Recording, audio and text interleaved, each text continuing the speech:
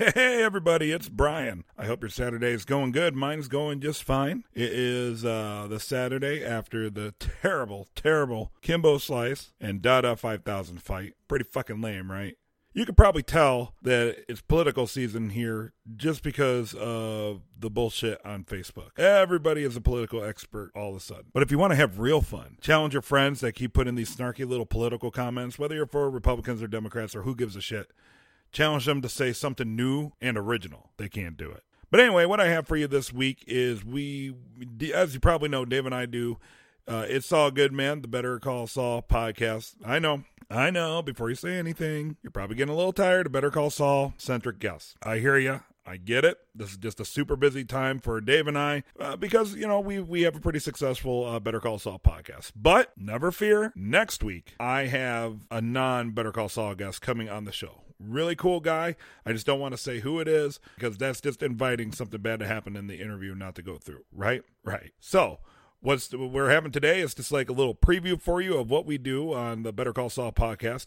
It's all good, man. It's an interview with Kyle Bornheimer, who plays a character named Ken on Breaking Bad, as well as on Better Call Saul. Super cool dude. And we also do some audience participation on this show. This segment of It's All Good, Man is called Preview with the Prior. It's about a half hour long, so not too bad. Then next week, we're coming back with the Nothing Important podcast and with the It's All Good, Man shows. Does that make sense? I hope that makes sense. I'm just kind of winging it. I just turned on the microphone. I don't have any plan of what I was going to say, really. Not even an outline. I just kind of turned it on and started talking. Well, anyway, make sure that you check out our sponsors, Tugboat Coffee, First Base and Beyond, the West Coast Project, and Cuba Sriracha by the Pepper Jelly Company. Check them out. All great people. All really phenomenal people. Make sure you check out our show, It's All Good, Man, at www.itsallgoodman.com. And make sure you tell your friends about the Nothing Important podcast. We'd really, really appreciate it. I hope your Saturday is doing awesome. I hope you enjoy our guest participation, and I hope you enjoy our interview with Kyle Bornheimer.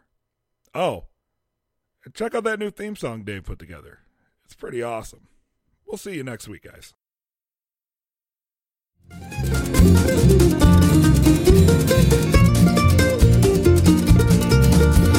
It's all good, man. Hey, it's all good, man.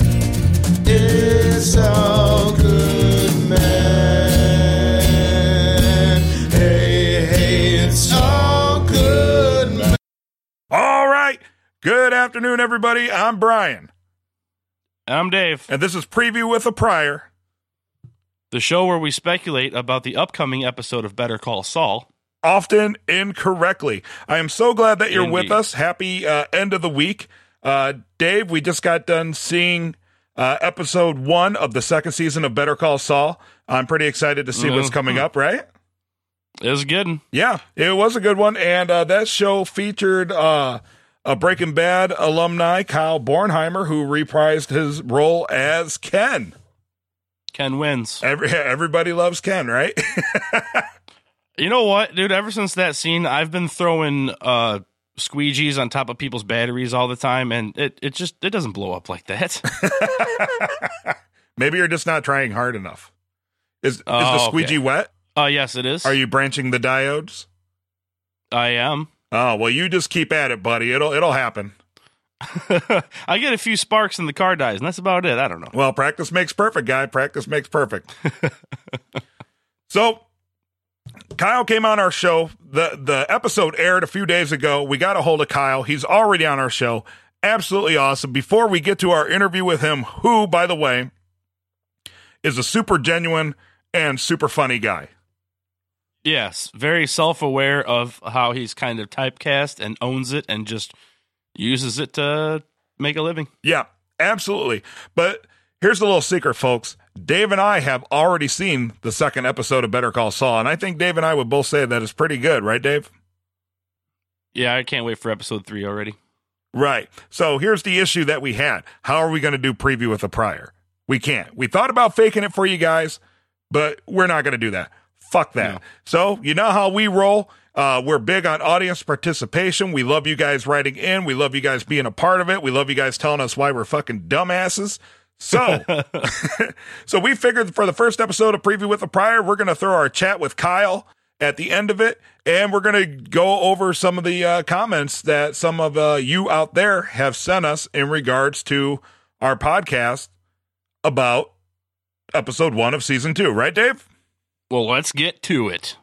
All right. So, Dave, you and I had no idea what the hell the cop meant when he said that Arnold Schwarzenegger was responsible for,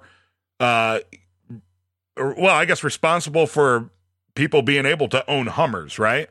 Something like that. I just thought it was like maybe part of the first ad campaign, or, I mean, who knows? Yeah. I had no idea what the fuck they were talking about. Well, Margaret Moore Mullenburn on Twitter, she says Arnold Schwarzenegger worked to get the Hummer sold commercially. He bought one at an auction, and it went from there. Oh. Yeah. I had Interesting. no clue. Michael Cornell, he adds to that, and he says the whole Arnie Hummer thing is Arnold was the first to get a Hummer made to be street legal. His owning one spurred the market for more. He created the public market in a way which Hummer capitalized on. Interesting. So not Yeah. H2, actual Hummer. Yeah, but I mean, there wouldn't be the H2 or the H3 without the first Hummer. Exactly. Yeah.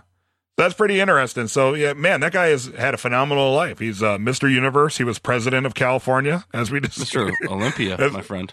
Yeah. Mr. Olympia. And yes, Right. President of California. President of California. President of California. That dude would be president of the United States if it was legal for him to do so. Yeah. Well, I mean, he's fucking Arnold. He can do that kind of thing. That's right. Andy McAfee on Twitter says, "Hey guys, I just discovered your podcast. Great fun. By the way, Smoke on the Water was written about a fire at a Zappa gig in Switzerland." So you weren't 100% correct, Dave. Yeah, that's absolutely true. It was a Zappa gig, but that Zappa gig was at the complex that the casino was at, that Deep Purple was there to record their album. So we are both correct, and I thank you for paying that much attention to what I say. Awesome. And we were wondering what the Andrea Doria was, right? Like Ken said, there was 3 things he named that seemed solid, but weren't at all, right? It was a cruise ship. I won the race. Oh, yeah. If you guys recall last episode, Dave challenged the listeners to a race to who could find out what the Andrea Doria was. And while Dave technically won because he said it first, I'm going to give the point to Eric Smith, who yesterday hit us up on Twitter and says the Andrea Doria was a ship that sunk in 1956. It collided with another ship. In the North Atlantic, I believe, on some sort of busy trade route in a fog. In the fog. Yeah. Just off the top of your head, if you were to guess. No, as if I read the Wikipedia article, yeah. Yeah. I think Wikipedia is admissible in schools now, so incredible resource, my friends. Mm-hmm. Yeah, MLA format. Oxford comma and all that nonsense. Right, indeed. All right, and lastly, before we go to our conversation with Kyle Bornheimer, a.k.a. Ken Wins, Donnie the Genius, you might remember him from season 1, about our 3rd episode in. He suggested that we make like a companion podcast to go along with the episodes where we talk about the upcoming episodes, and we ended up naming that Preview with the Prior, which is what we're doing here. So, Donnie, it's good to see that you're back in the mix. And Hell yeah. He says, "Hey guys, great first episode and podcast. My first thoughts on the painting in the office was that the guy was slipping and falling, aka Slippin' Jimmy. Just a thought." And that's just Donnie the Genius at work again, because I just saw it and I was like, oh, wow, that's a cool painting.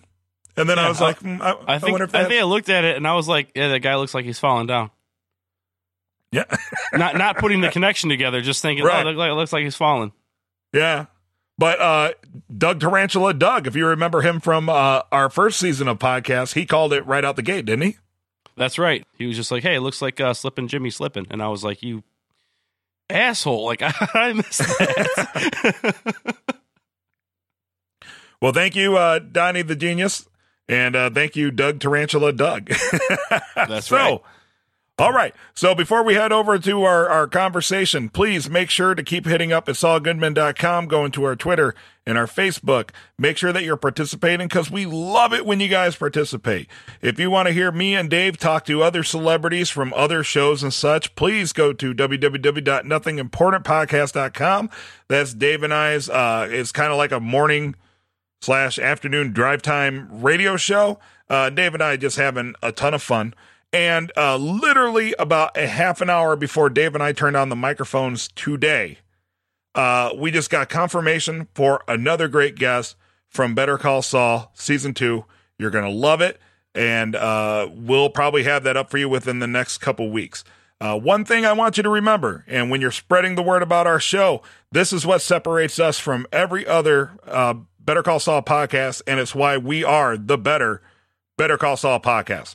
Outside of the official podcast, nobody has the amount of Better Call Saul guests that we do. I think that's fair to say, right, Dave? I assume so. Yeah, I mean, shit, we've had almost the whole cast, and I'm just putting it out there. Jonathan Banks, Michael McKean, and Bob Odenkirk can only avoid us for so long, folks. We'll get you. Yeah, it's gonna happen.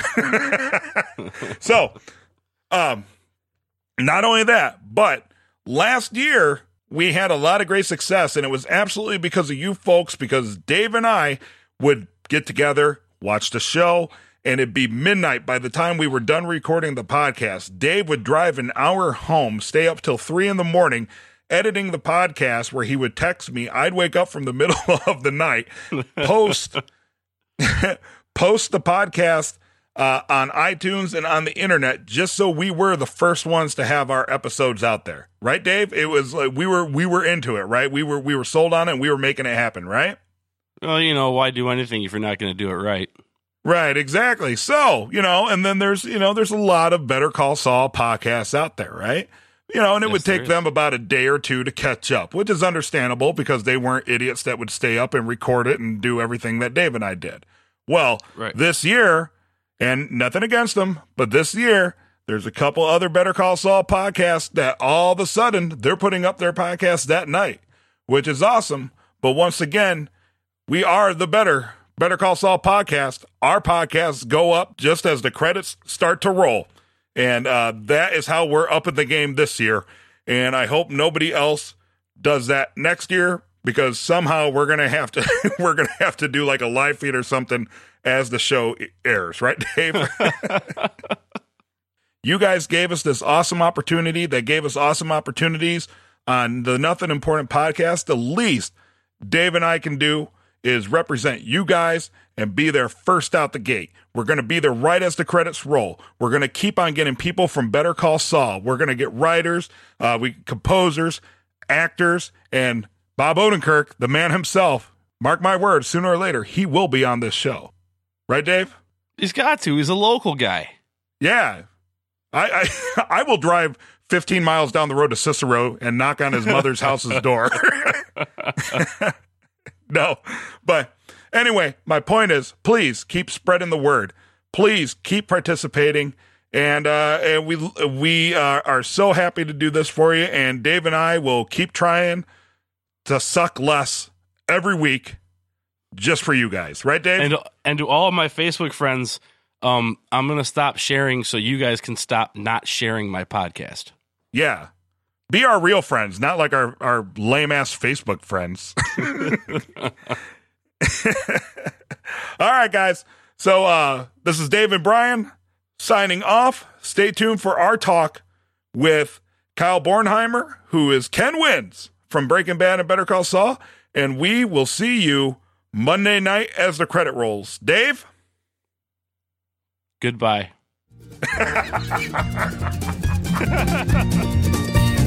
It's all good, man. Hey, it's all good, man. Hey, Dave. Hello. Hey, Kyle Bornheimer's on the phone, dude. Hey, Kyle. Hey, Dave. How are you? I'm doing great this evening. How are you? Excellent. Yeah. Yeah. No, we're absolutely excited to have you on. I don't know if you know anything about our podcast, but we've had a lot of the cast and several guests from Better Call Saul on, And Dave and I, as soon as we saw you, we're like, oh yeah, no, he's coming on the show. So I'm glad. I'm glad you called in. It's an honor to have you, and thank you so much for being on It's All Good, man. My pleasure. You know, Dave, we were laughing because not only are you the first time that we interviewed somebody on the show during season, because before it was like a to fill time between the seasons, but also you're our first guest that we've had that was on both Breaking Bad and Better Call Saul. Oh, really? And I'm trying to think from last year. They've had some crossovers. I anticipate that there'll be more. Not because I have any inside information, but because, like everyone else, I'm a fan of both shows and sort of see that that's what those Peter and Vince are doing with it. And I wish I could sort of see if my if I'm going to be on it anymore, but I'm not allowed to tell. I was actually really nervous to even do anything around the time of the premiere because, as you guys probably know, they're very secretive sets and they were very secretive about bringing me back, and so I had to keep my mouth shut for the last however many months it's been shooting. How long had it been since you were from when you filmed the Breaking Bad to Better Call Saul? How long was that? Like 5 years in between that? That had to be at least 5 years, right? At least, yeah, because it was season 1, and it was no one knew what a phenomenon it was going to be, and you could tell it was a good show. It was a well written show. I don't know if I'd heard of it. I don't think it had aired yet by the time I did episode 8 of season 1 of Breaking Bad. I believe it was the writer's strike year, and I believe they had their season cut short. So I think I was in the last episode of that season. And I don't think it had aired yet. So all I knew is that, Bryan Cranston was in it, and we all knew he was good from the Malcolm, but we didn't know, all we'd really known him for was Malcolm and Seinfeld. Yeah. And was a fan of his, loved him in Malcolm. But yeah, that's all we really knew. And I had a couple of friends that knew Vince Gilligan, but that's all. That's all I knew. And it had to be 5-6 years ago now. So what was the when you went in for the initial audition for Breaking Bad, what was the character notes on that? Did you have to develop like your own character, or did they just say play the most obnoxious, douchiest guy ever? That guy on the script. It said Kyle Bornheimer type. It said, and not Kyle Bornheimer type like the actor, like the real life Kyle Bornheimer. It said, if you've ever met Kyle Bornheimer, the douchebag, please. And then I snuck into the audition as someone else and did my best Kyle Bornheimer. No, I think it was written as an obnoxious dude, and I'm sure they had several different versions of it, and thankfully my version of douche sung to them, and I've for whatever reason, I've played a lot of douche. I've played blue collar douches, white collar douches. I'm for some reason the go-to guy in a lot of which is awesome. I'm not complaining. I'm happy to do it. I love doing that kind of character, and I was able to do it more with Better Call Saul. Right. There was even more, and then they had me come back to do some ADR, some looping of so that they could hear even more of my obnoxiousness off camera when they were talking. They really wanted to sort of amp up the fact that he was bugging the whole bar. So they had me come in and I improvised a little bit. They wrote, and then they also wrote a whole page and a half of other off-screen dialogue that you can hear me saying during that scene, which is really fun. Was the Brother Man, was that like something you had to say? Because that seemed to be like a clue. Brother Man was in the script. There's a couple things that I think Brother Man was in the script, the original script. I think Tom Schnauz wrote the original character too, maybe. I'm not sure about that. But that was in the Breaking Bad one. And then there's a certain phrasing like that, most of which was already written, maybe one or two that I had improvised. But I don't think I improvised all that much. That then they sort of, 5-6 years later, when they were bringing Ken Wins back for the Better Call Saul season 2 that just aired, they resurrected some of that phrasing that they liked. Because I'm sure because it tickled them, and also to sort of maintain some consistency with Ken. Ken's nothing if not a consistent douche. Was it a big surprise for you when they contacted you and said they want you back for Better Call Saul? It was definitely, I will totally admit to thinking about it over the years, how awesome that would be. And probably the minute I heard Better Call Saul was getting made, 2 years ago, I'm sure, knowing my imagination, and thought, oh my, I wonder if they'll have Ken Wins back. And I always joke with people that it's great to be on a prequel because you can't be killed off. Right. Right. You have to put the what is it? Like the balloon out there. You have to put it out there. Exactly. And then, I'm only going to do prequel work from now on. I told my agents only prequels. I can look younger and I can't get killed off. My running joke is that everyone in the show that's not in Breaking Bad dies. Yeah. That's right. So I obviously said that you may or may not come back. Obviously, we don't know, and you can't say anything one way or the other. But that second scene where Jimmy McGill was back at the hotel, back in the pool at the hotel adjacent to the bar where he just ripped your character off, I was like, man, he's awful ballsy, because like Ken would stomp a mud hole in his ass if he comes back. Yeah, I think that we're assuming that Ken is not too bright to scope the place out, and probably can't afford that place anymore after getting taken. So it might be a while before Ken returns, but to that hotel. Is Ken the kind of guy that would just skip that bill? And then... Ken probably, it's interesting. I don't know if Ken's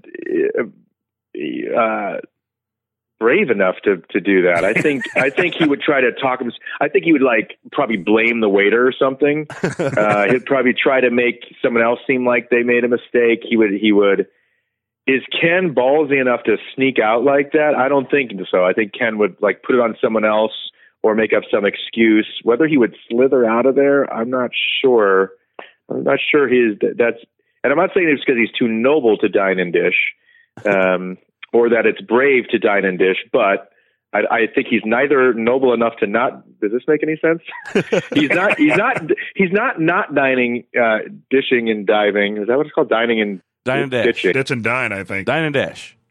He won't dine and ditch. A, because I don't think he's got the guts to do it, and B, I think that's the only reason. I don't think he has the guts to do it. I would say he's not exactly an inconspicuous character. He kind of brash, kind of draws attention to himself. You'd notice. Exactly. I don't think he knows how to slither out of a room. I think he only knows how to announce his exit. That's a great way to put it. This seems like a weird question, but was that like a real receipt in your hand? Did they have a total on it? Because watching on HD, I'm like, oh, why can't I see the total? You want to see the total? It did. I mean, prop people.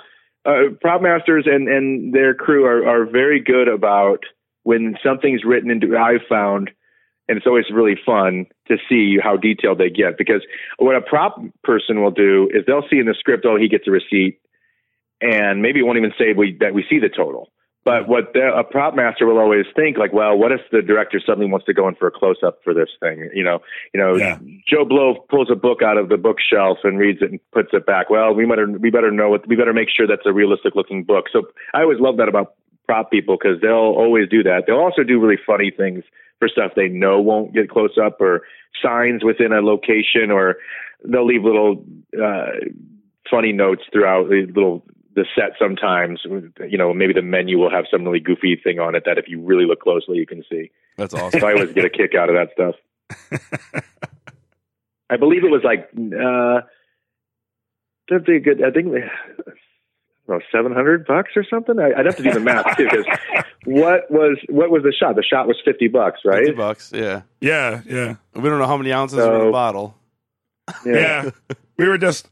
Well, see, we talked about this on our last episode too.